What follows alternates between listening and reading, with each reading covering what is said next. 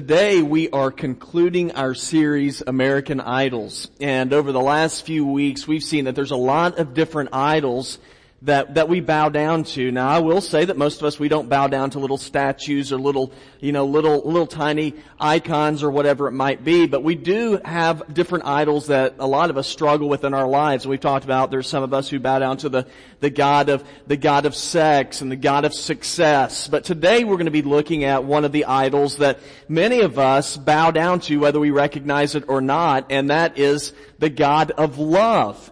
Now, when I talk about love, I know that typically what we'll think is, well, what can be wrong with love? Love's a good thing. I mean, how can anything be wrong with that? The Bible tells us in 1 John 4:8, it says, God is love. One of the big commands that Jesus gave us is that we are to love one another. As a matter of fact, in Matthew 22, Jesus says if you take all of the law and the prophets and you just sort of smash them all together, it comes down to two basic, simple rules. And that is that you are to love God and that you are to love people. So whenever we talk about the God of love as an idol, we think, well, how in the world could that be an idol? Well, whenever we begin to focus on romantic love as though it were the be-all, end-all of life, that's where we can get into trouble. That's where we can find ourselves bowing down and worshiping this God of love. There's a lot of people who idolize love. I mean, in the music industry, love is obviously a major topic. You might remember a number of years ago, Robert Palmer. Y'all remember that song that he had, Addicted to Love? Yeah. As a matter of fact, James is going to be doing that one next week. And then there's the Beatles had a song that said, all you need is love. And so love in music, it is something that's idolized. In literature, it's idolized. I know that probably one of the most important pieces of literature that there is that Harlequin romance novels, right? They sell one book every 5.5 seconds. Isn't that unbelievable? Now that is an example of how people are just absolutely drawn to the idea of love. But it can become an idol. And in the book, Gods at War, Kyle Idleman wrote this. He said, romantic love, it's a good thing. He said, but when we make it essential to life, then it can become a false god. When we put our hope in romantic love and sacrifice so much for it, you have to ask if this beautiful gift from God has actually replaced Him. And when that happens, the ending is very rarely happily ever after. Okay, you might say, well then where are we going with this whole idea of love being a God? Well, there's a passage of Scripture that actually speaks of a guy who was in love with the idea of love, and it caused him some problems. And so if you're interested, if you have your Bible with you, you can look with me in Genesis chapter 29, and we're going to look in verse number 13 today. And so the great thing about the book of Genesis, it's real easy to find. If you got your Bible, it's the very first book. So Genesis 29, we're going to look in verse 13. It's a story of a guy named Jacob. Now, are y'all familiar with the guy named Jacob in the Bible? You remember his brother's name? All right, Esau. Yes, there's somebody else that was in here that went to training union as a kid. So Jacob and Esau. Now, Jacob was a guy in this passage of Scripture. He's been sent on a journey in order to find a wife. Nothing wrong with having a wife. It's a good thing. It was time for him at this point in his life for him to be getting married. But what we see in this story is how his idolizing love led down to a dangerous path for him.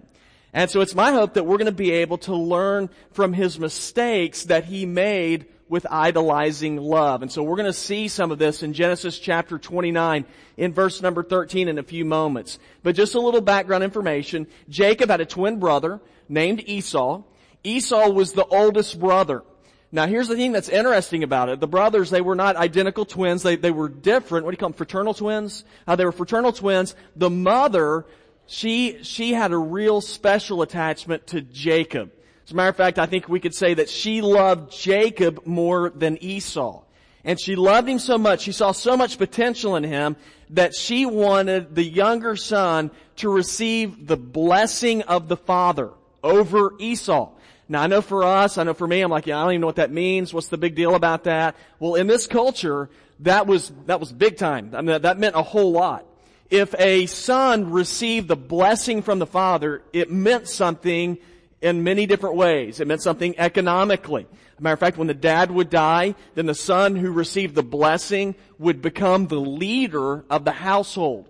Not only that, but he would be one who would receive a double portion of his father's inheritance. Okay, so what does that mean? It means that the one who got the blessing would get twice as much in the inheritance as his brother. Okay, so this is a big deal. And so what happened? Well, Jacob's mom tried to finagle it to where the younger son would receive the blessing, where they could cheat Esau out of what was supposed to be his. Now, they didn't have to do this, because God had already said, He'd already told Jacob's mother before the boys were ever born, He had told her, He said, listen, your younger son is going to be the leader of the family. But she didn't trust it. She tried to take matters into her own hand. This is what God told her in Genesis 25. He said, 2 nations are in your womb. 2 people will come from you and be separated. 1 people will be stronger than the other, and the older will serve the younger. But instead of her trusting God, and instead of Jacob trusting God's word, they took matters into their own hands. And so what happened from all of this? Well, they began to travel down this path. And instead of trusting in God and trusting in the love of God, Jacob became a man who began to seek after love from other people, to bring satisfaction and joy into his life.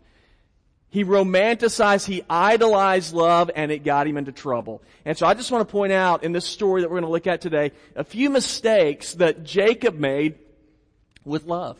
And the very first mistake that Jacob made with love is in his love, he was motivated by sight. Where he got himself into trouble with love is his motivation for love was sight. Now I want you to look with me in verse number 13.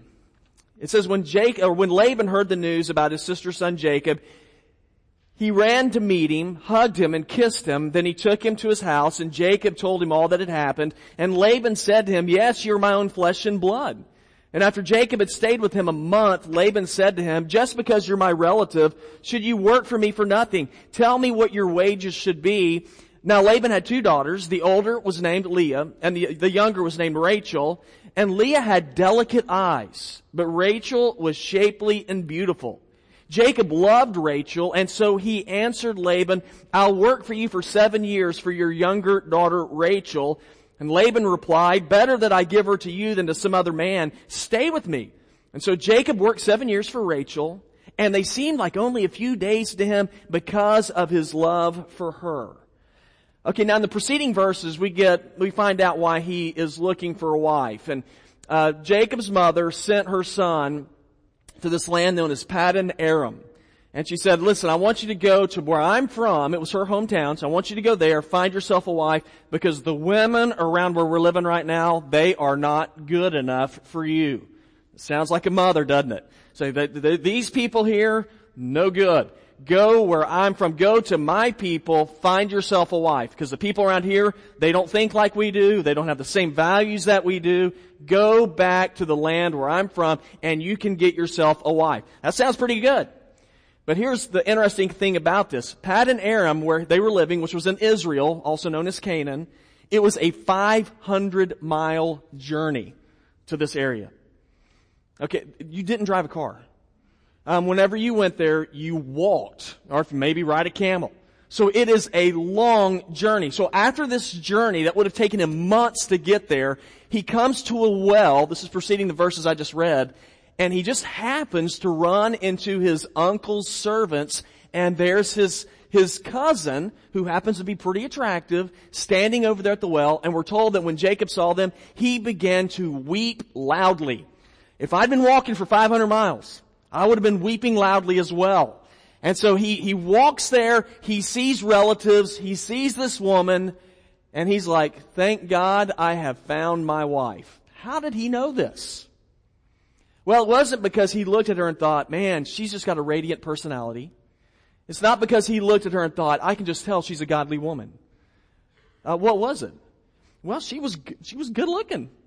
She was attractive. Now Laban, the Bible says he had 2 daughters. One was named Leah, and the other was Rachel. Now, if you look in your Bible, if you have your Bible, how does it describe Leah's eyes? Her eyes were what? They were delicate. There's some versions that say they were weak. What does all this mean? There's a lot of different ideas here, but basically what it means is that she was an ordinary person. An ordinary woman. Okay, then you look at Rachel. How does it describe Rachel? It says she was shapely. I don't know what that means, but I think what it means is that she was attractive. And so when Jacob saw her, what does Jacob do? He says, I will work for you for 7 years if you'll make that one right there my wife. Now, isn't that crazy what love can do to people? Well, it just makes you say sometimes the dumbest things, right? I will enslave myself to you for 7 years if I can have her as my wife. When you have romantic love, there are so many sacrifices that you are willing to make. There are so many things that you are willing to do. People do all kinds of crazy things when they see something that they like. Have you heard the statement before that their eyes were bigger than their stomach? You heard that before? Well, here it was his eyes were bigger than his brain. I read that ostriches, their eyes, they really are bigger than their brains. And that, I just think, for me, that just struck me as funny. So I thought I'd tell you all that. An ostrich's eyes are bigger than his brain. So what does that mean? Typically what I think it means is if your eyes are bigger than your brain, then you're going to go with what you see as opposed to what your brain is telling you. And I see this happen all the time with people. When they see something they like, then they just go absolutely nuts. They'll see a person who is attractive. I don't care that they've been in prison for the last 18 years. They are good looking and I want that person. And I'm like, man, you have just absolutely ignored all kinds of common sense here. Now basing your decisions off of sight as opposed to knowledge is never a good thing because there's always more to things than just meets the eye. The Bible tells us in 1 John 2:16, for everything that belongs to the world, the lust of the flesh, the lust of the eyes, and the pride in one's lifestyle, it is not from the Father, but it is from the world. Jacob saw a woman that he wanted, and he told Laban, he said, I will give you 7 years of my life if I can have her. Now, there is a reason why he said he would work for Laban. And there's a thing that is known as a bride price. If you wanted to get married, you had to give some kind of compensation to the father for his daughter. Now, as a father, I'm thinking, that sounds like a really good idea. But what Jacob was doing, Jacob was jumping into a relationship that was to last for a lifetime based solely on sight. And whenever you read the story of Jacob, what you begin to discover is he encountered heartache. He encountered difficulty in his life and in his marriage with Rachel because the foundation at the beginning was set on sight and not upon God. You know, guys, just because something looks good doesn't mean that it is good. Doesn't mean that's always the best thing for you. And what I see is that Jacob was a man who made mistakes with love. And the very first mistake that he made with love is he was motivated by sight. But there was another mistake that he made with love, and that is he was deceived by lust. Now, the mistake that he made in love is that he allowed himself to be deceived by lust. And you can see this in verse 21. It says, Then Jacob said to Laban, Give me my wife, for my time is completed. I want to sleep with her. And so Laban invited all the men of the place to a feast, and that evening Laban took his daughter Leah and gave her to Jacob, and he slept with her, and Laban gave his daughter Zilpah to his daughter Leah as her slave. And when morning came, there was Leah. So he said to Laban, What is this you've done to me? Wasn't it for Rachel that I worked for you? Why have you deceived me? Now, I don't know if you're familiar with this story. I have always read the story and thought, how in the world could something like that happen? Absolutely crazy. Now, before, one of the most romantic verses in all of the Bible is verse number 20. In verse 20, it says, So Jacob worked for 7 years for Rachel, and they seemed like only a few days to him because of his love for her. That's pretty good. I mean, he worked for 7 years. He said, you know what? I love you so much. It just seemed like just a few days. I mean, this is a guy that is absolutely smitten. But probably the most unromantic verse in the Bible is the very next one. Verse 21. It says, then Jacob said to Laban, give me my wife, for my time is completed. I want to sleep with her. Y'all, that is not Hallmark card material right there. Now, Jacob was ready to get his wife now.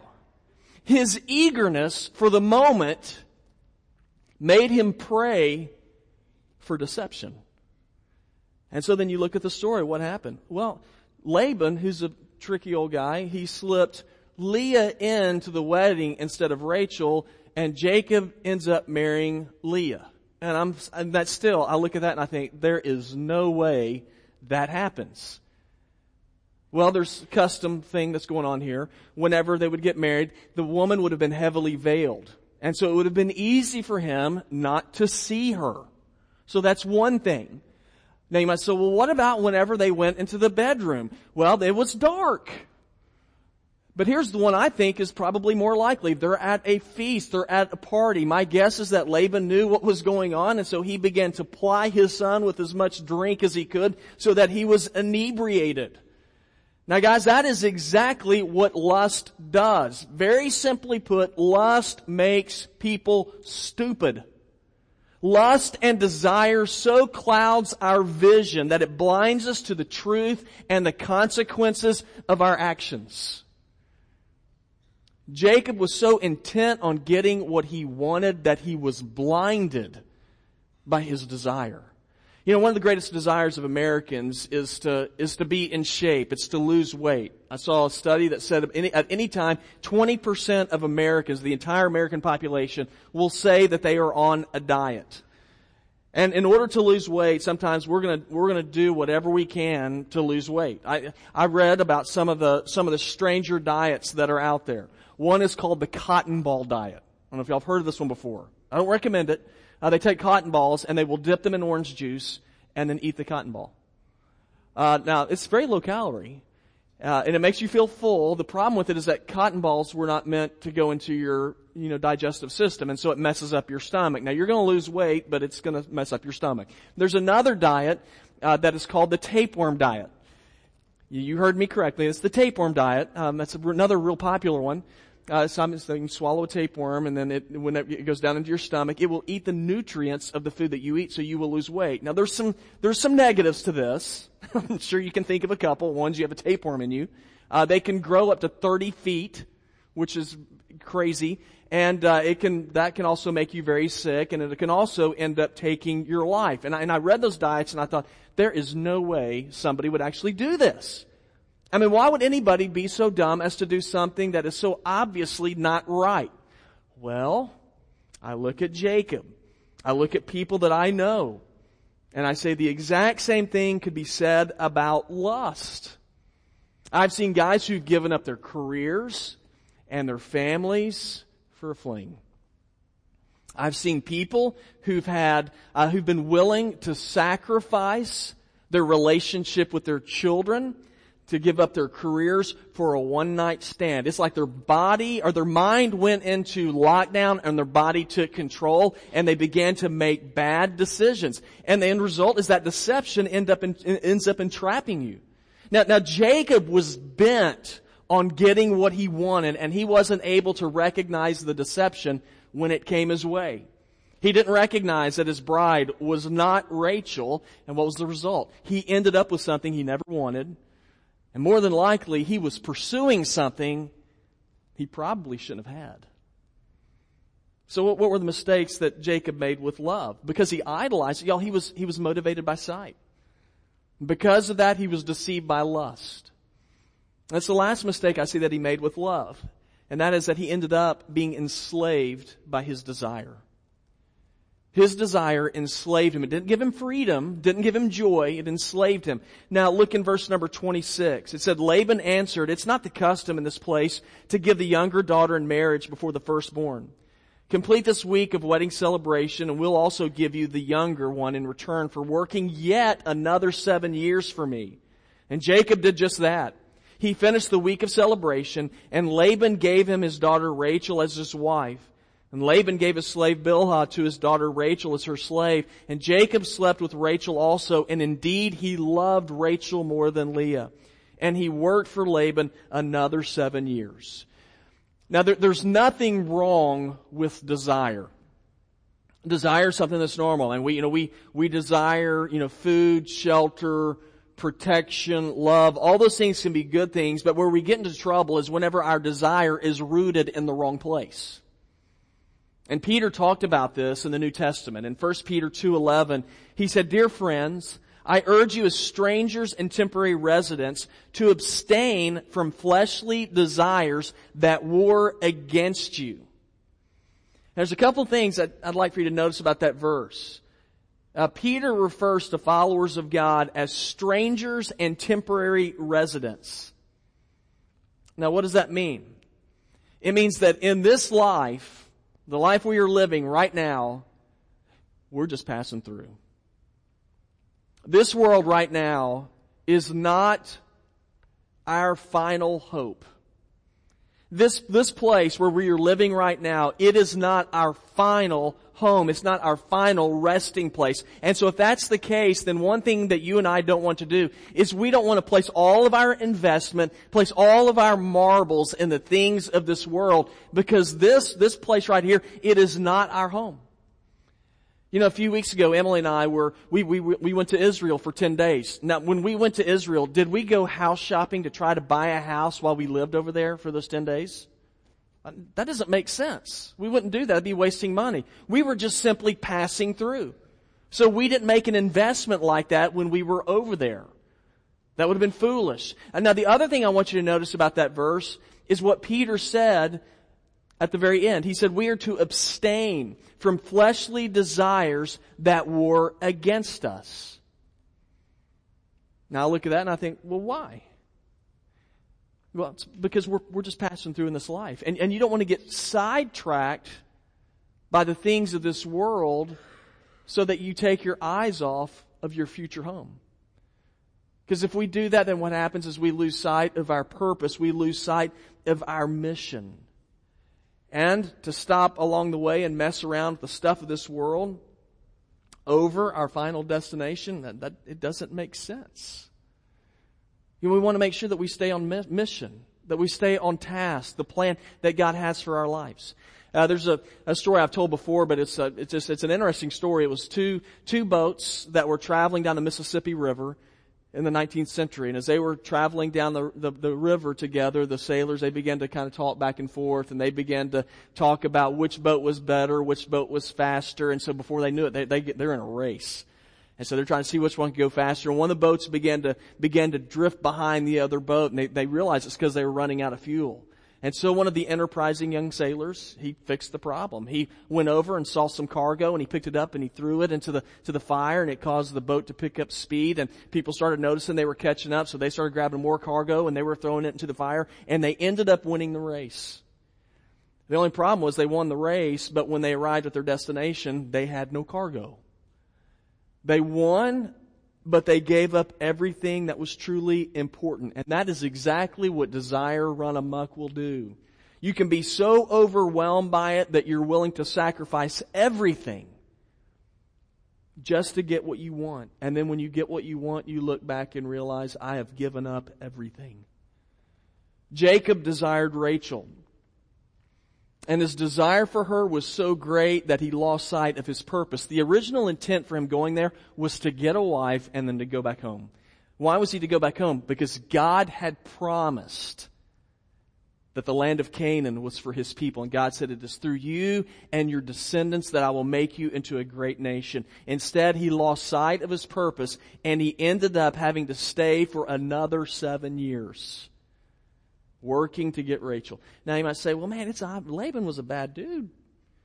He cheated him. It's not fair. Here's the fact of the matter, is that Jacob was getting a taste of his own medicine. You remember what he did to his brother Esau? He did the exact same thing. And guys, that's what happens whenever we mess with desire. Whenever we begin to mess with our desires and make it the overarching thing that we're going to do in our lives, ultimately those desires will end up enslaving you.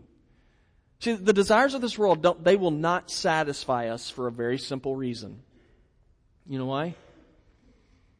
Because our desires in this world, they are temporary. They don't last.